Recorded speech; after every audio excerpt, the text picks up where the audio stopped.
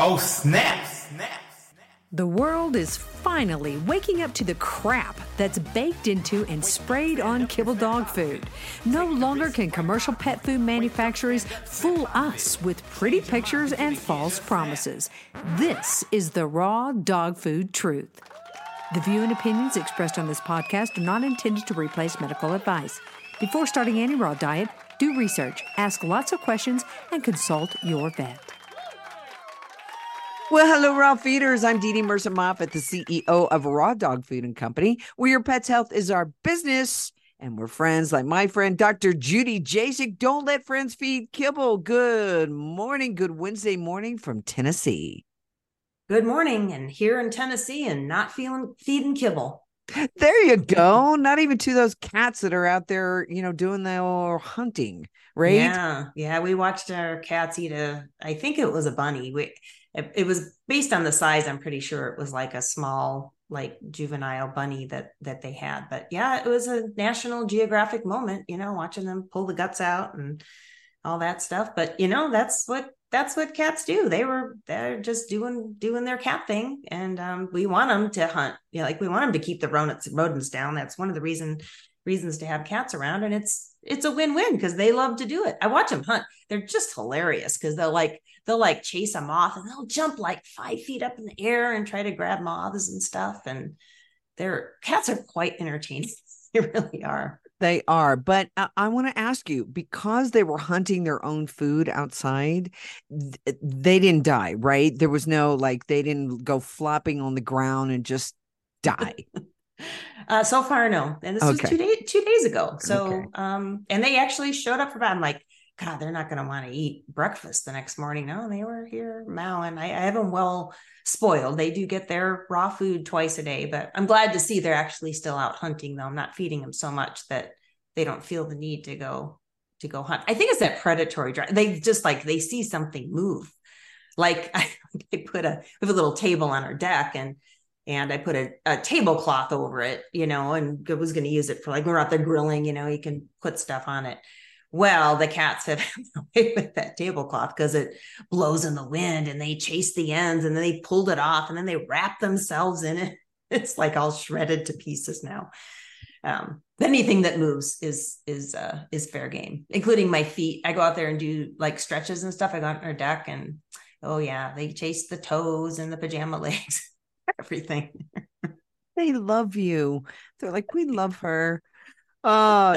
You know what? I wanted to talk a little bit about, and I said this on my podcast last night, but the recall history of raw versus kibble, Dr. Jasek. And I got this off of Susan Thixton's site, and I had done this, put this information out when I was in the Pet Summits before.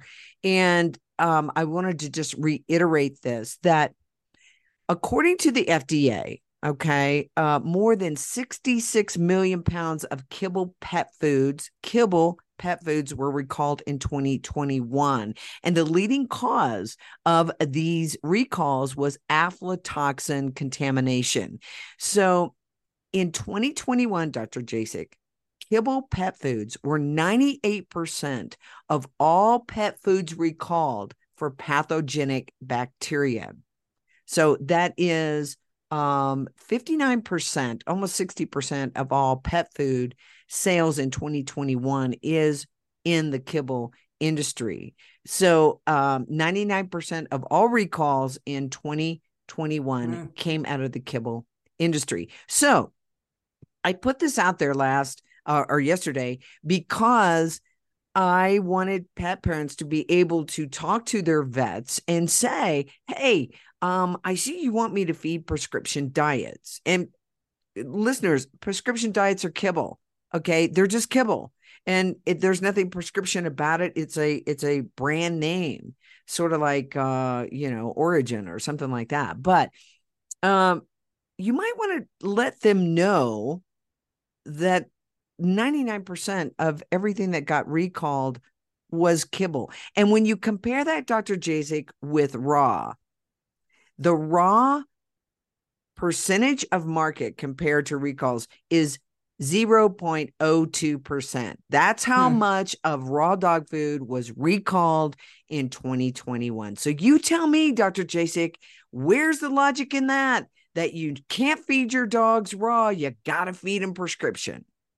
You know what's interesting too about those recalls? I know when I was, had my like on-site clinic and was a little more plugged into all the different recalls from the like prescription diet companies and stuff like that. It's like one of those recalls can come up and they'll give you a lot number, and they'll take their food back, take it back. I'd have clients say, "Oh, I got this bag of food, blah blah blah, whatever," and then they'll send it back. The company, stands behind it, but then life goes on. I mean, most people would just go buy a bag of the same food from the same company, just a different lot number. But with raw, why is it that if raw gets recalled, all raw feeding is bad and it's bacteria laden and it's killing pets? Like, why they don't make that, generalization, that, oh, but the raw recall, all raw is bad. Kibble recall, but just those few bags are bad. The industry is fine. Like, why is it? Why does that, why does that happen? It's like, gun control. Hope I don't get myself in trouble bringing this one up, but, people get killed by guns. It's all the guns are bad. All the guns need to get taken away. But if somebody gets hit by, a pedestrian gets hit by a car, well, they don't say all the cars are bad. That person was bad. Maybe that person was on, drinking or on drugs or something. Maybe they look at the driver, they don't look at the vehicle. But then, but with these recalls, they just condemn the whole industry. I understand the difference in that mindset. People say, well, this raw made my dog sick. Well, I always have to say, is it the raw or is it the things that you're putting into the raw? Because people love to add a bunch of stuff to their dog food. They just love it. Right. Mm-hmm. So I had someone ask me the other day, how do you transition? And I say, just, cut the kibble and go. And their response was, well, that's a bit harsh. So I'm going to just continue to add the kibble. And I said, well, here's the thing. That's fine. You can continue to add the kibble, but understand that if you have any problems, any gastrointestinal problems, it's very much like you starting the paleo diet, but continuing to eat donuts and cookies every day as well. So, right. That's what I tell people too. I said, well, you can like, or I got the bag of kibble. One has a little Yorkie, and the dog was having like behavioral issues, and I talked about the importance, getting on a fresh food diet. This is going to help. Might not eliminate the anxiety completely, but it will help. And so we started some herbs and did some things, and hear from her a few weeks later, and nothing was helping. Like, well, did you change your diet? Well, no, I paid $60 for this bag of food.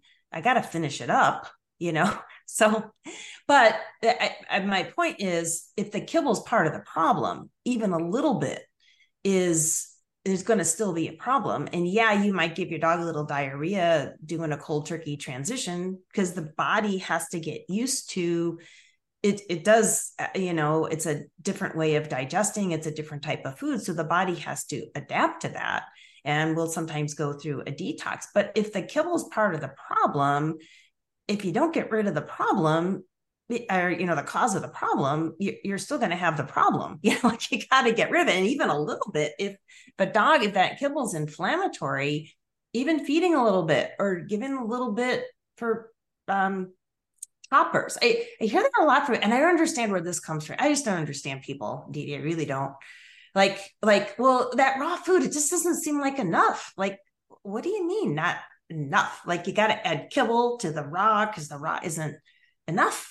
It's their natural food. What is not enough about feeding? And I hear that a lot. Like, I don't know where that mentality comes from either. I think maybe because dogs just eat it so fast, and then it's done, and they're like, well, that doesn't look like very much fun. Their food's gone in 10 seconds, but that's the way dogs are meant to eat. So I don't know why people don't think raw is enough, but I think it's plenty enough. Yeah. And you deal with a lot of cancer And look, guys, if we have cancer in our dogs or we want to prevent cancer, sugar is not the way to go. Right. And I was Dr. Ian Billinghurst, he also wrote a book called Pointing the Bone at Cancer. That I think that's his newest book. But because his first book is Give Your Dog a Bone, so he's continuing on with the bone cute, theme. Catchy title. Catchy. But he was talking about nutrition. Right. And nutrition when your dog has cancer. Now, you got to say, what is causing cancer in the first place? It's not just the food. Obviously, everybody that listens to the podcast know that we talk about all of these other toxins that are going into your dog. But he said, look, when your dog has cancer, you're on your own when it comes to nutrition. He said, because if you ask an oncologist about nutrition, the answer will almost always be ill-informed and in general be in your dog's worst interest. And he said, why? Because they don't have any training when it comes to the relationship between nutrition and cancer. And any training that they do have is that nutrition has no bearing on the cause of cancer or the cause of disease. And he said, typically they are going to recommend a program of nutrition based on soluble carbohydrates, which is what? Sugar. And he says, this sugar-based program is the surefire way to encourage cancer growth and metastasis. Mm-hmm. So it's all backwards, Dr. Jasek. And yet this backwards narrative is very difficult to turn around. No matter what you and I say, it is so difficult to turn around, and the heartbreak is so terrible in our pet parents. My cousin in New York, little Yorkie, 9 years old, he just died. But she had, I think I talked to you about it. But she thought, now this was their first dog, okay, in their adult life, did everything that their vet told them. So every single year, this Yorkie got the rabies. Every single year, he got the flea and tick and the heartworm, or every month. And he was on prescription diets. He also did the greenies and the milk bones and everything. Well, then, they find out he's got a mass in the liver. And yeah, they did put him on raw for a while, but then he started getting fluid on around the heart. But anyway, he did succumb. And there's a point that there's a time of no return, right? No matter, even if you put the dog on raw. But, for these little guys, Dr. Jasek, we talked about this before, they get the same dose as the Great Danes. And, it's so tough. And I know that you are seeing more and more cancer. You're starting to see thymoma. Is that what it's called? Thymoma? Thymomas. I've seen two new clients in the last probably 2 weeks. And this is something like I maybe seen one of these. It's extremely rare. And it's even rare to the oncologist, because both of these people had also gone in for oncology consults. And the oncologist, I could tell from the records, like more common cancers, your osteosarcoma or, lymphomas, there's certain protocols, like, okay, this is what we got. This is what we do. Bing, bing, bing. This is the standardized protocol on the conventional side. For these thymoma cases, that you can just tell they're just scratching their heads like, yeah, we don't know what to do here. Yeah. And it's because they're rare. Like, nobody has experience treating these. And for me to have 2 new clients in 2 weeks, okay, maybe that could just be a weird fluke, but I don't think so. I suspect I'm going to start to see more. And these are very serious. So the thymus is actually part of the immune system. It creates some of the foundational cells for the immune system. It's the thymus is very active in children when you're growing. It's generating these immune system cells. Matter of fact, I had heard, and I actually knew a lady back in Colorado that had this done. She said that for a while, they thought these enlarged thymus glands in children were abnormal, and they were irradiating them. And then these people, she said, then you grow up to be an adult and you got this autoimmune disease and all this, you have a compromised immune system because they wiped out these basically like the stem cells of your immune system. So anyway, so these tumors, so the thymus is kind of in like the upper part of the chest, the top of the chest, kind of where the chest is joining the neck. And these tumors, that were 2 cases I've seen, just got very large very quickly. They put pressure on the heart, they put pressure on the lungs. I mean, really aggressive and very tough because of the rapid growth and the location. And both of these pets went downhill very, very quickly. And I think the one they were trying to decide, is it the thymoma or is it lymphoma? Are these just enlarged lymph nodes? Is it both?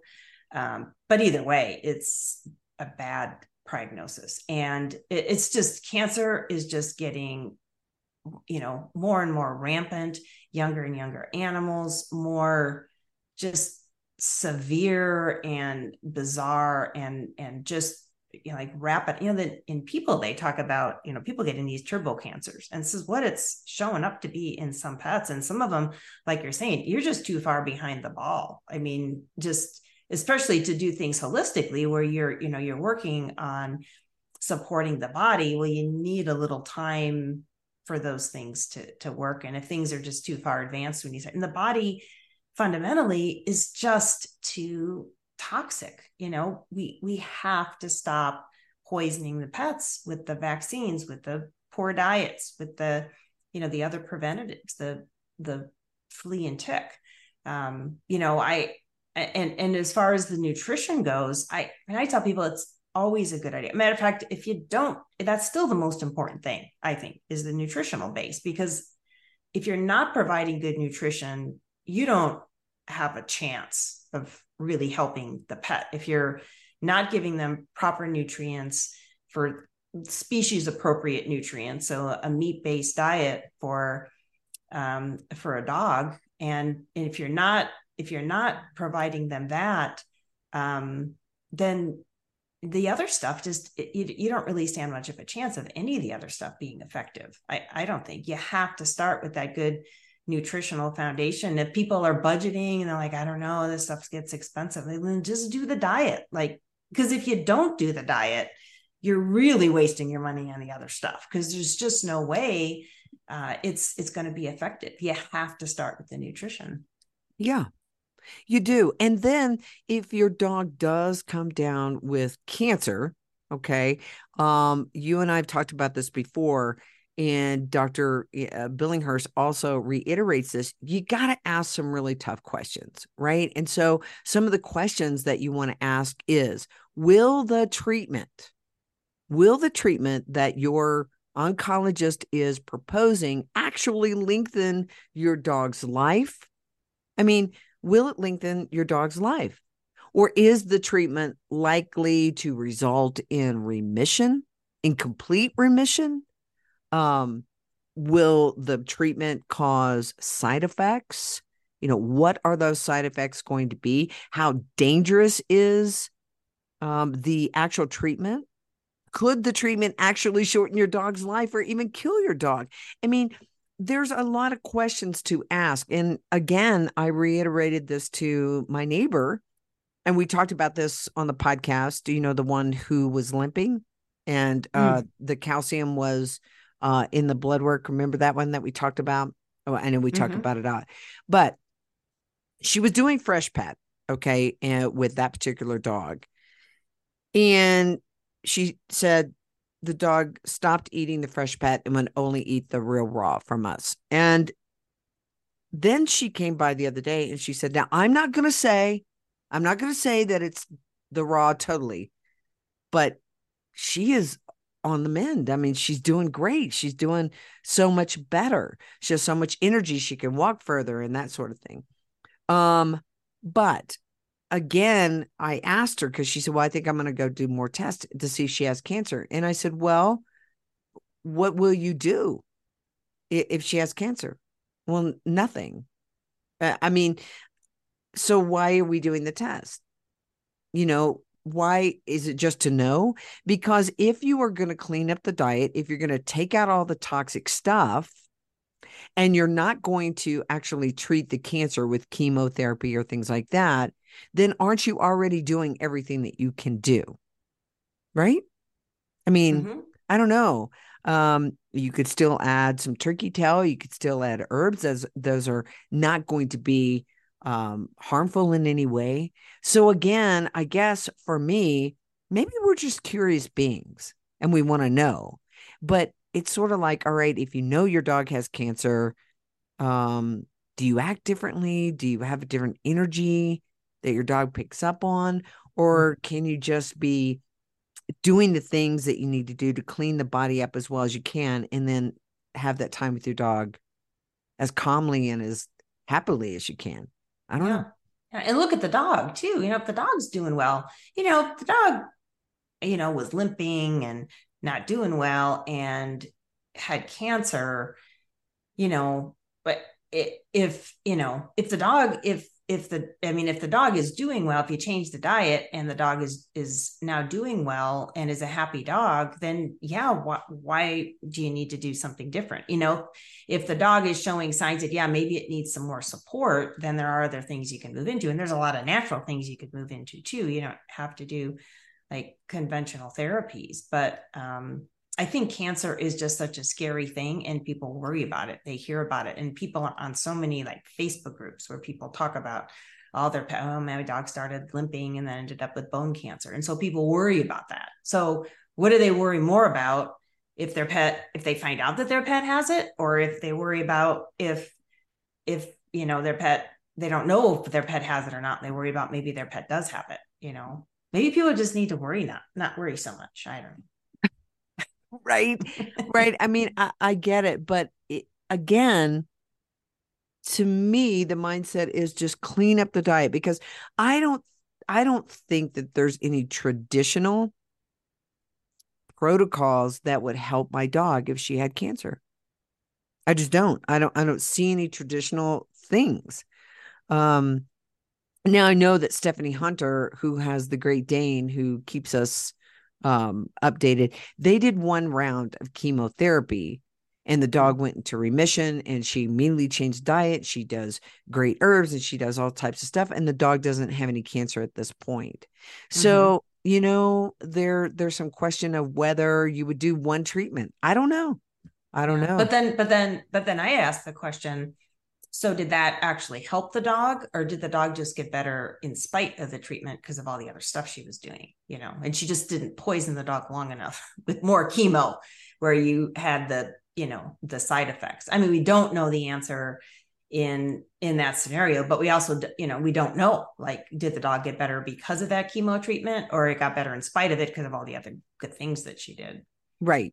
And Dr. Billinghurst says this, he says, these toxic treatments, right? These poisons. And that is what chemotherapy is. He said they do give the appearance of success.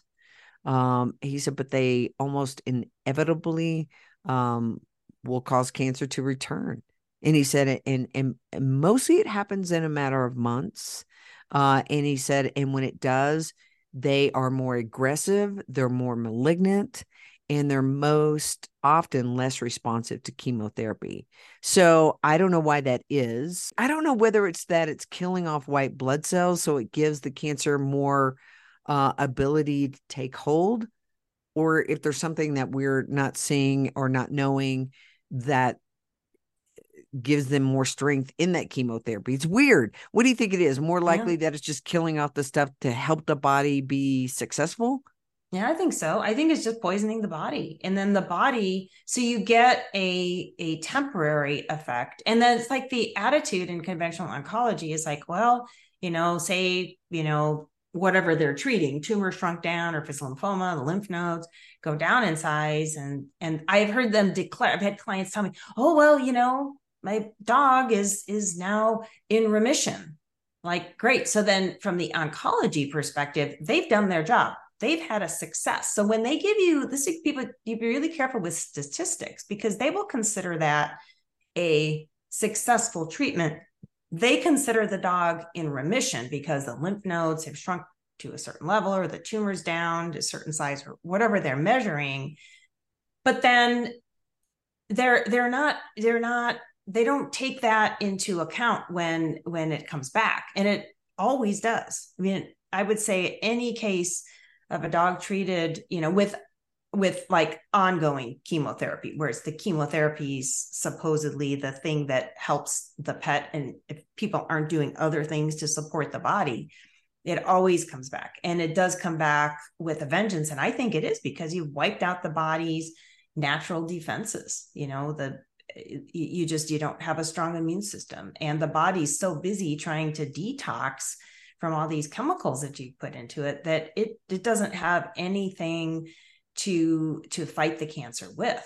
And so, yeah, it does. Even after surgeries, I say this so many times, tumors are removed, even if they supposedly get clean margins, which means they got all the cancer cells, regrowth rate is really high. And when tumors regrow, they regrow with a vengeance. And I think part of that is because you've disrupted all the natural circulation in the area. And so the body's defenses can't even get in there. And removing lymph nodes, I think that's especially bad, because lymph nodes need to drain the area. They help detoxify the area of the body where they're in.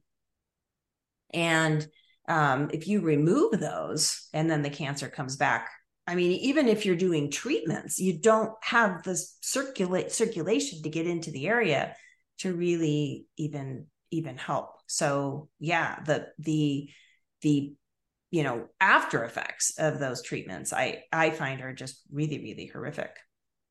Yeah. When you guys look at what are toxins, right? What are the toxins that your dogs and your cats are exposed to in their life, right? Vaccines, dewormers, medications, processed foods, pesticides, herbicides, heavy metals, those type of things. And one of the ways that you can help your dog is, number one, not put these things in their body. The other thing that you can do, Dr. Jasek, is, and we've talked about it, fast your dogs. Your dog's immune system will thank you for it. Now, again, you've got to stop putting this stuff in them. I mean, if you're going to put this stuff in them, forget the fasting. I don't know that it's actually going to help. Do you think so, Dr. Right. Jasek? The effect will be minimized for sure. Yeah. So, when you look at how a dog's 80% of their immunity is coming from their gut, right? So we've got to be able to detox, get this stuff out, even if you're very careful and you don't put these chemical toxins in the body. But you can do these fasting and regular fasting. Dr. Billinghurst even talks about that in a dog that has cancer. Now, you treat a lot of dogs with cancer. Would you suggest fasting for these dogs?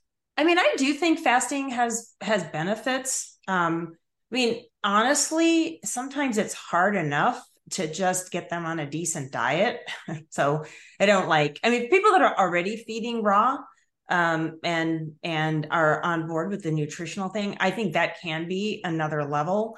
Like I said, usually it's so challenging just to get pets on a fresh food diet that, I'm happy if I have success there. But I think as another layer on top of that, fasting is good. It gives the body a break. And I think the carnivore metabolism is designed to fast, or it can handle it very well, because they're designed to eat a big meal of food and then they might not eat for a day or two. They kill an animal and they eat, and then they might not eat for a couple of days. Their systems are designed to handle that. And I think when we're constantly it's just human nature. You love to give your dog treats. And when they're getting all kinds of treats throughout the day, and especially if they're sugar, well, then, yeah, you're just putting them on a blood sugar roller coaster, and they're getting things that aren't good for them. You're keeping the blood sugar up high. When you fast, you actually drop the blood sugar. It gets the body into more of a ketogenic state, starts to burn ketones, trains the body to burn fat instead of sugar. and just gives it a break. The intestines are like, it's like a big muscle. And, like say you go work out and you work out really hard at the gym and your muscles are a little sore. Well, what do? You rest them for a day. Well, the gut doesn't get a chance to eat or doesn't get a chance to rest if the animals, continually eating a couple meals a day. So it gives it a chance to rest, regenerate, heal. And then the gut, I think is healthier. I had a client that I worked with for years. Her kitty had cancer, and we treated it for, I think 3 or so years. And the whole household would fast, like once a month. They do a 30-hour fast. And she said, well, I couldn't fast, my pets if I was eating, and then vice versa. If I was gonna, fast, and then I had to prepare food for my pets. She says, it just didn't feel right. She said, the whole house just would fast for, 30 hours. And, it's not really that bad. It's not really, that long. And so she said they just would everybody would help support everyone through it. And they do that 30-hour fast. So yeah, I think there can be additional benefit. And for a dog, dogs are only eating once or twice a day. Even if you just skip one meal, that you got a 24. So you're feeding your dog twice a day. You skip breakfast or skip dinner once, and they've got a 24-hour fast. They're only missing one meal. You just get a lot of sad eyes looking at you, but right. And they're talking about, look, fast your dog for a day every week or so. Yeah. And they said that can yield tremendous health benefits in your dog. But I wanted to kind of explain to some of our pet parents about when you kill off these white blood cells, Dr. Jasek, we are really causing problems in our body because neutrophils, okay, those are a white blood cell, and their job is to swallow bacteria and other microorganisms. So they're the first responders when your dog gets a bacterial infection. They are the ones that arrive on the scene and clean up the scene. And then there's monocytes, another white blood cell, and they consume infectious agents and other large particles. They come where there's, inflamed tissue or chronic infections. And then you've got your natural killer cells, right? And they are in the immune system, and they penetrate abnormal cells, and they clean up, toxic stuff in the body too. So if you're killing all of these different white blood cells, how in the world does a human heal or a pet heal? And I wanted to ask you about this because you've dealt with cancer in humans and in pets. Can you really give a shot, Dr. Jasek, that will bring the white blood cells back after you've killed them off with chemo? Because they do this in humans. Yeah, I have no idea what that would be. To me, it sounds to me, I'm so cynical of pharma these days. It sounds like just an excuse to sell another drug because with chemo, so what cancer treatments tend to do is they tend to affect rapidly dividing cells, because that's what cancer cells are. So they are rapidly dividing, very metabolically active cells. So these would be like the toughest cells to kill, right? Well, if you're giving drugs that are going to kill the toughest cells to kill, what do you think they're doing to the rest of the cells in the body? It's not that targeted. They say the chemotherapy drugs, they target the rapidly dividing cells. And since cancer cells are more rapidly dividing than the other cells, they're going to go after them first. But then the other cells, like your bone marrow stem cells, this is why we see drops in white blood cell counts and red blood cell counts, because in the bone marrow, where all these stem cells are, that are the rapidly dividing cells that replenish the blood, those tend to be more affected. That's why the white blood cell goes down. So if you've wiped out these stem cells, the cells that naturally produce the white blood cells, I can't even imagine what you could give the body that's drug wise, that's just going to magically make those regenerate. I have no idea how that would be possible. Now, supporting the body in other ways with nutrition and herbs and things that, we've talked about for general health, that might help that process happen faster. But in my experience, I mean, it just takes time. And I can't imagine that there's a pharmaceutical drug that can make that process happen faster and have actually healthy cells. I can't, I don't know about the drug, but I would really question that. Yeah, that doesn't seem to make sense to me. Mm-mm. To me, it's like you're killing off the things that are trying to help you.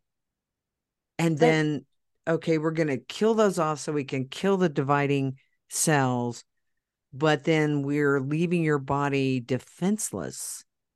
It doesn't make any sense to me. Yeah, it doesn't. And then they do nothing to support the body in any other way. I mean, oncologists say, nutrition doesn't matter. I talk to clients, they say, well, I asked the oncologist that I saw about diet, and they say, yeah, just feed whatever, it doesn't matter. That's their philosophy about nutrition. So how backwards is that? I mean, how can nutrition not matter?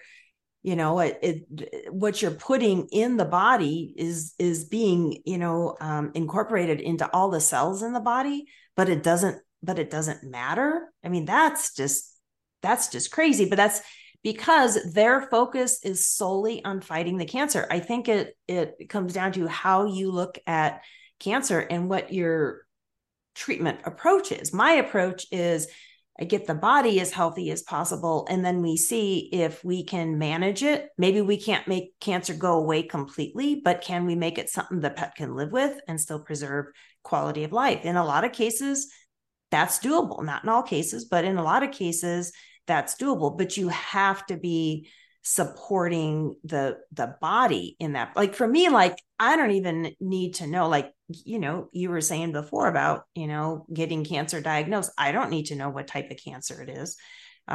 It doesn't matter. Matter of fact, I find that the more you poke needles into things and cut pieces out of tumors for biopsies or remove tumors, ends up just inflaming the whole situation more. And if you just focus on supporting the body, regardless of the type of cancer or what type of tumor you're seeing growing, you're going to have way better results. So let me ask you this. When a dog stops eating, okay, there's a reason that they stop eating, right? They don't feel good. Something's going on.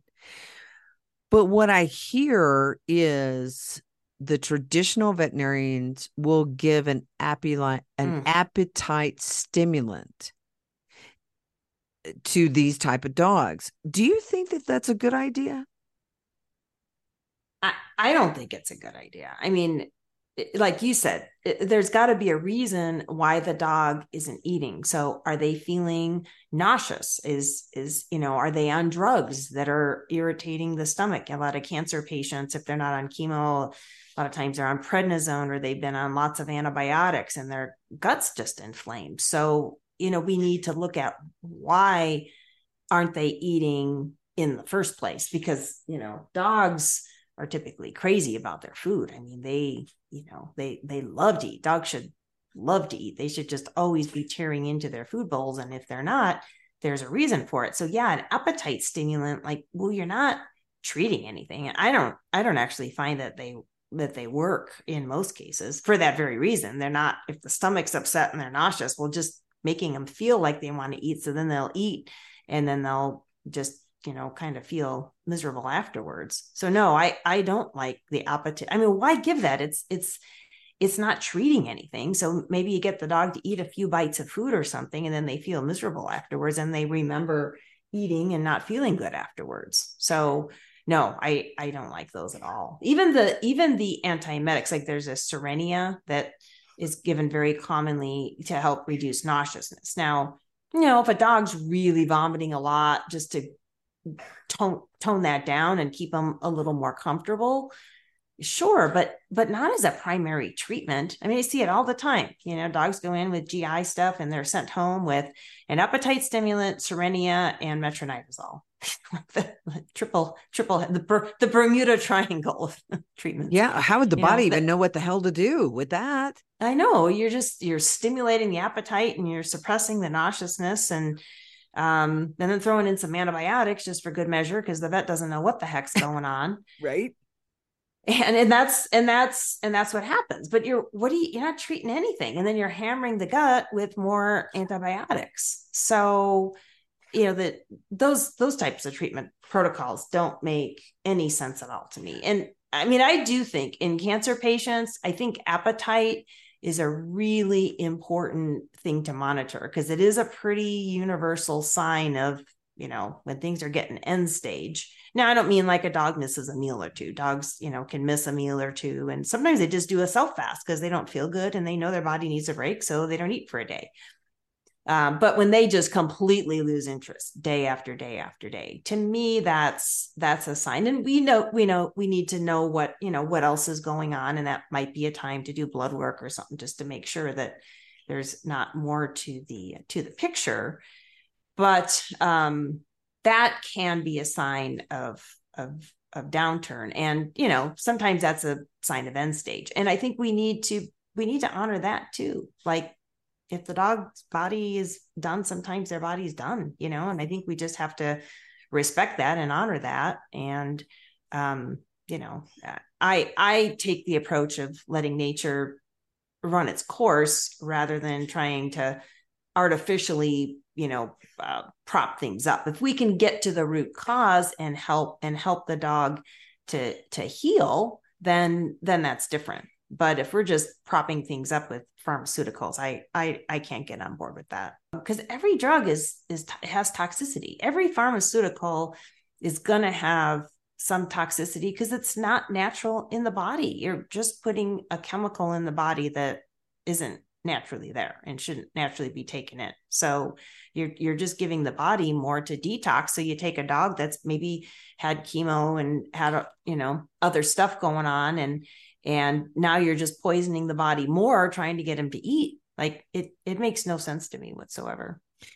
Cancer is so strange because what you said, right? That they're trying to survive. So it's a survival mechanism. What is it about cancer that kills us specifically? I mean, what is it? Is it like it's a toxin? Is it that it destroys the things that keep us alive? What is it about cancer that kills us? Yeah, it's like it destroys the normal function of the body. Literally will take over body tissues. I mean, as we see this, like if we have spread to the lungs, say you have a bone cancer, well, a dog could live with a tumor in its bone. Now, pain is an option. Sometimes euthanasia is chosen for some types of cancer because they're just so painful and we can't control the pain. And those dogs, their quality of life is just so poor. So you might choose euthanasia in a case like that. But say you had metastasis to the lungs, the cancer, like if you look at radiographs of x-rays of the chest, it like literally just takes over the normal lung tissue and the pet can't breathe. In the case of the heart, you can get these heart-based tumors where, again, the heart, it causes fluid. The tumor itself is like irritating to the tissue, causes fluid to build up around the heart, and then the heart can't function as well, can't pump efficiently, can't do what it needs to do. So yeah, I think fundamentally it just takes over the normal tissue, and then sometimes it can be the position in the body. So say a bladder tumors rarely metastasize. They usually don't get very big, but if they block the ability to pee, well, that's the end game. I mean, dogs and cats have to pee. So if they can't urinate, then that's a problem. Or things like anal gland tumors, they, get so uncomfortable and the dogs have a problem pooping. So really it's either taking over body tissues or blocking a vital, bodily function. Wow. Dr. Billinghurst was talking about a study that they have done that shows that chemotherapy is only, effective at about 2%. I mean, this is what he was really talking about. And he said, so they did come back. This was in 2004, 16, what is that? How many years ago now? But almost 20 years ago now. But he said it's still important because in that study, they said, look, they do need to do more research on the use of chemotherapy. He said, but to date, there's no research being done on it. Mm-hmm. And you got to wonder why. You've got to help your pet be as healthy as they can and stop force feeding them, because that's really what we're doing, Dr. JC. I mean, I have to say it like that. It's like they don't have any other thing to eat. They don't have a choice. And I hear that a lot from people, like that, like, oh, my dog just kind of lost interest in the kibble. And then we switched to raw and they're like, oh my God, my dog actually loves to eat now. Like, yeah, because you're feeding him crap. I can honestly say that probably like 98% of the cancer patients I see are eating kibble. But, you mentioned that, yeah, dogs eating raw do sometimes get kibble. I see those cases, but it is extremely rare. And I'm sure there's other toxins in the environment that's contributing to it.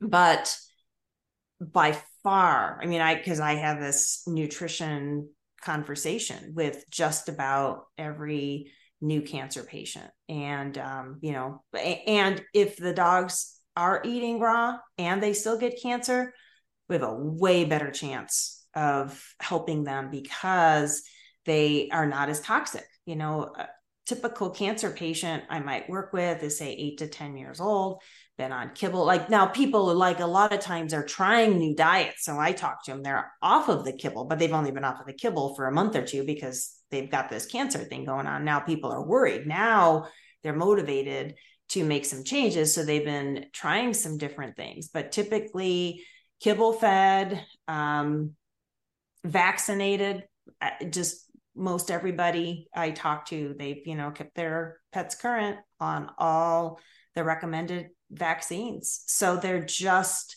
so toxic. And I do sometimes, talk to people whose dog, they've been raw fed, maybe haven't done as many vaccines. It's, sad. Those people are frustrated because, like, no, that's good stuff. My dog still gets cancer. But because they've done all that stuff, I think that puts us in a much better position to help that pet. So it's not a perfect world, but you're still going to be helping your pet by doing these things that are way healthier for it. Well, and you and I were talking before the podcast, and, on those stats that I was giving about the recalls, it shows where we are only, the raw dog food industry is only 4%, about 4% of all of the pet food that is sold out there. Okay. So the question is, why are they obsessed with us? Why do they keep coming after us? Why is there such negative misinformation about the raw dog food? And I contend, Dr. Jasek, that it has far more to do with food. It has more to do with most of the people that move over to a raw diet are going to want to see a holistic vet like yourself, and they're going to want to move away from the toxic soup that is prescribed out there. So it's in direct competition with their biggest money makers, not just the food, but it's the whole way that a dog would live its life, right? And if a dog lives, Dr. Jasek, let's say, even just 10 years, they know what the numbers are. A customer for 10 years is going to earn us this much money, right? Now you start taking that away from them. You start saying, okay, all of these dogs that are getting on raw are starting to want to look at and live a holistic life. That's where I think they are most concentrated, because if you look at how many of the independent clinics have turned into corporate clinics, and what that means to become a corporate clinic is, you can look at your Banfields, your VRC, all of these companies that come in, and now they've got shareholders, they've got, profit margins that they want to meet. Yeah, that's a big hit to their bottom line. So it's not just food, it's what the holistic lifestyle takes away from their bottom line. Right. Plus the pets are healthy. They don't have to go in as often. Like why would we want to make our customers healthy? They won't come in. They won't have itchy skin and loose poops and, be getting tumors and stuff for us to treat, because, our customers are going to go away if we just let them be healthy. We can't have that. I think that really is part of the agenda. And I think it's interesting because I don't think they'd be, they must feel at least somewhat threatened by this. Like you said, it's just a small percentage. So if it really wasn't affecting their bottom line, why do they care? But I think they see enough of a trend going this direction that they're nervous about it. They want to nip it in the bud. They don't want it to continue on. Well, my biggest hope, my biggest prayer, my biggest hope is that because of what the FDA has done in the last 3 years on the human side, not that they've just done it in the last 3 years, but that we have been privy to see, right? That we can see right now, that there will be a regime that will change it. Whoever that is, that will come in and totally change this very corrupt agency, right? We know it's corrupt. If they allow dyes, they allow cancerous aflatoxins, mycotoxins, if they allow contaminated substances in our food and the dog's food, and they hide information, I mean, seriously, why are they around? I mean, they're very, very powerful. And but my hope is that if that agency is restructured, because the dog food world is governed by the FDA, not the USDA. The USDA does deal in, the human side of food, but pet food is under the FDA. And I just hope that for all of our sakes that it gets restructured or booted. One of the two. Yeah. I think we're going to need a new system. I don't think the current system, the attraction of the money and the power is just too great for most people to let go of. And I think we have to create a new system, and we need people to move that direction. That's why we need people. We need pet parents that are going to say, no, I'm not doing it this way. I'm not treating my pet this way. I'm not going to, fold to all these vaccine recommendations. It's the pet parents that really will make the difference by voting with their dollars. Yeah. Yeah. And we're going to keep talking about it, and you're going to keep doing what you do. You can work with Dr. Jasek. All you have to do is go over to ahavet.com, ahavet.com. If you have a cancer diagnosis, I think it's well worth your time to talk to Dr. Jasek, because you will be confused. You will be confused. I don't talk to any pet parents that don't get totally confused and their brain gets all scattered when they get that cancer diagnosis with their pets. And I think if you have somebody that's been doing this for a long time, who also has seen both sides from the traditional and the holistic side, then you can get a better perspective. You can listen to the alternatives. But if you just go down one path, you're going to get one solution, really. And that's a solution that we always hear all the time. So I think it's well worth your time to get in touch with Dr. Jasek, get signed up, get a consultation, get a Zoom. She can review records. There's all types of things that she can do, even if she lives in Tennessee and you live in Timbuktu. Okay. And be a little wary of Dr. Facebook. Just saying. Of Dr. Facebook. I like it. Yes. These people are like, I went to this Facebook group, and I'm like, yeah, who's in there? Don't make your medical decisions based on one person's experience, because maybe somebody did have an experience and they tried something and it worked really great for their pet, but every pet is an individual, and different circumstances are different. So just, be really careful about, what information is out there. And plus, with something like Facebook, I think information is planted out there too. I mean, there's like fake people out there, bots or whatever, saying, oh yeah, go get, oh no, you got lymphoma, better go get chemo. I mean, there's a lot of fake information, out there too. So just be careful. You're being marketed to on Facebook too, to a certain degree. Absolutely. But get over to ahavet.com, get signed up with Dr. Judy Jasek, and get over to rawdogfoodandcompany.com. Diet is most important. Please get your dog off of kibble.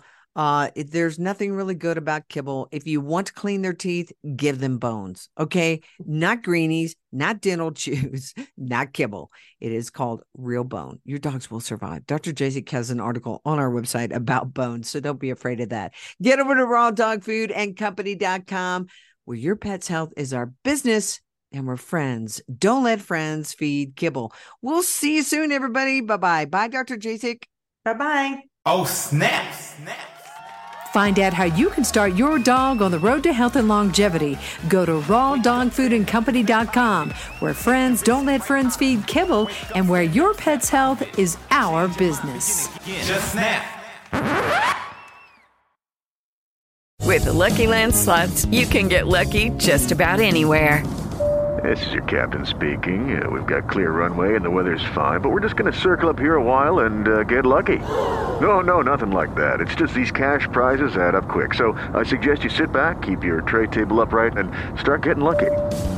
Play for free at LuckyLandSlots.com. Are you feeling lucky? No purchase necessary. Void where prohibited by law. 18+ terms and conditions apply. See website for details.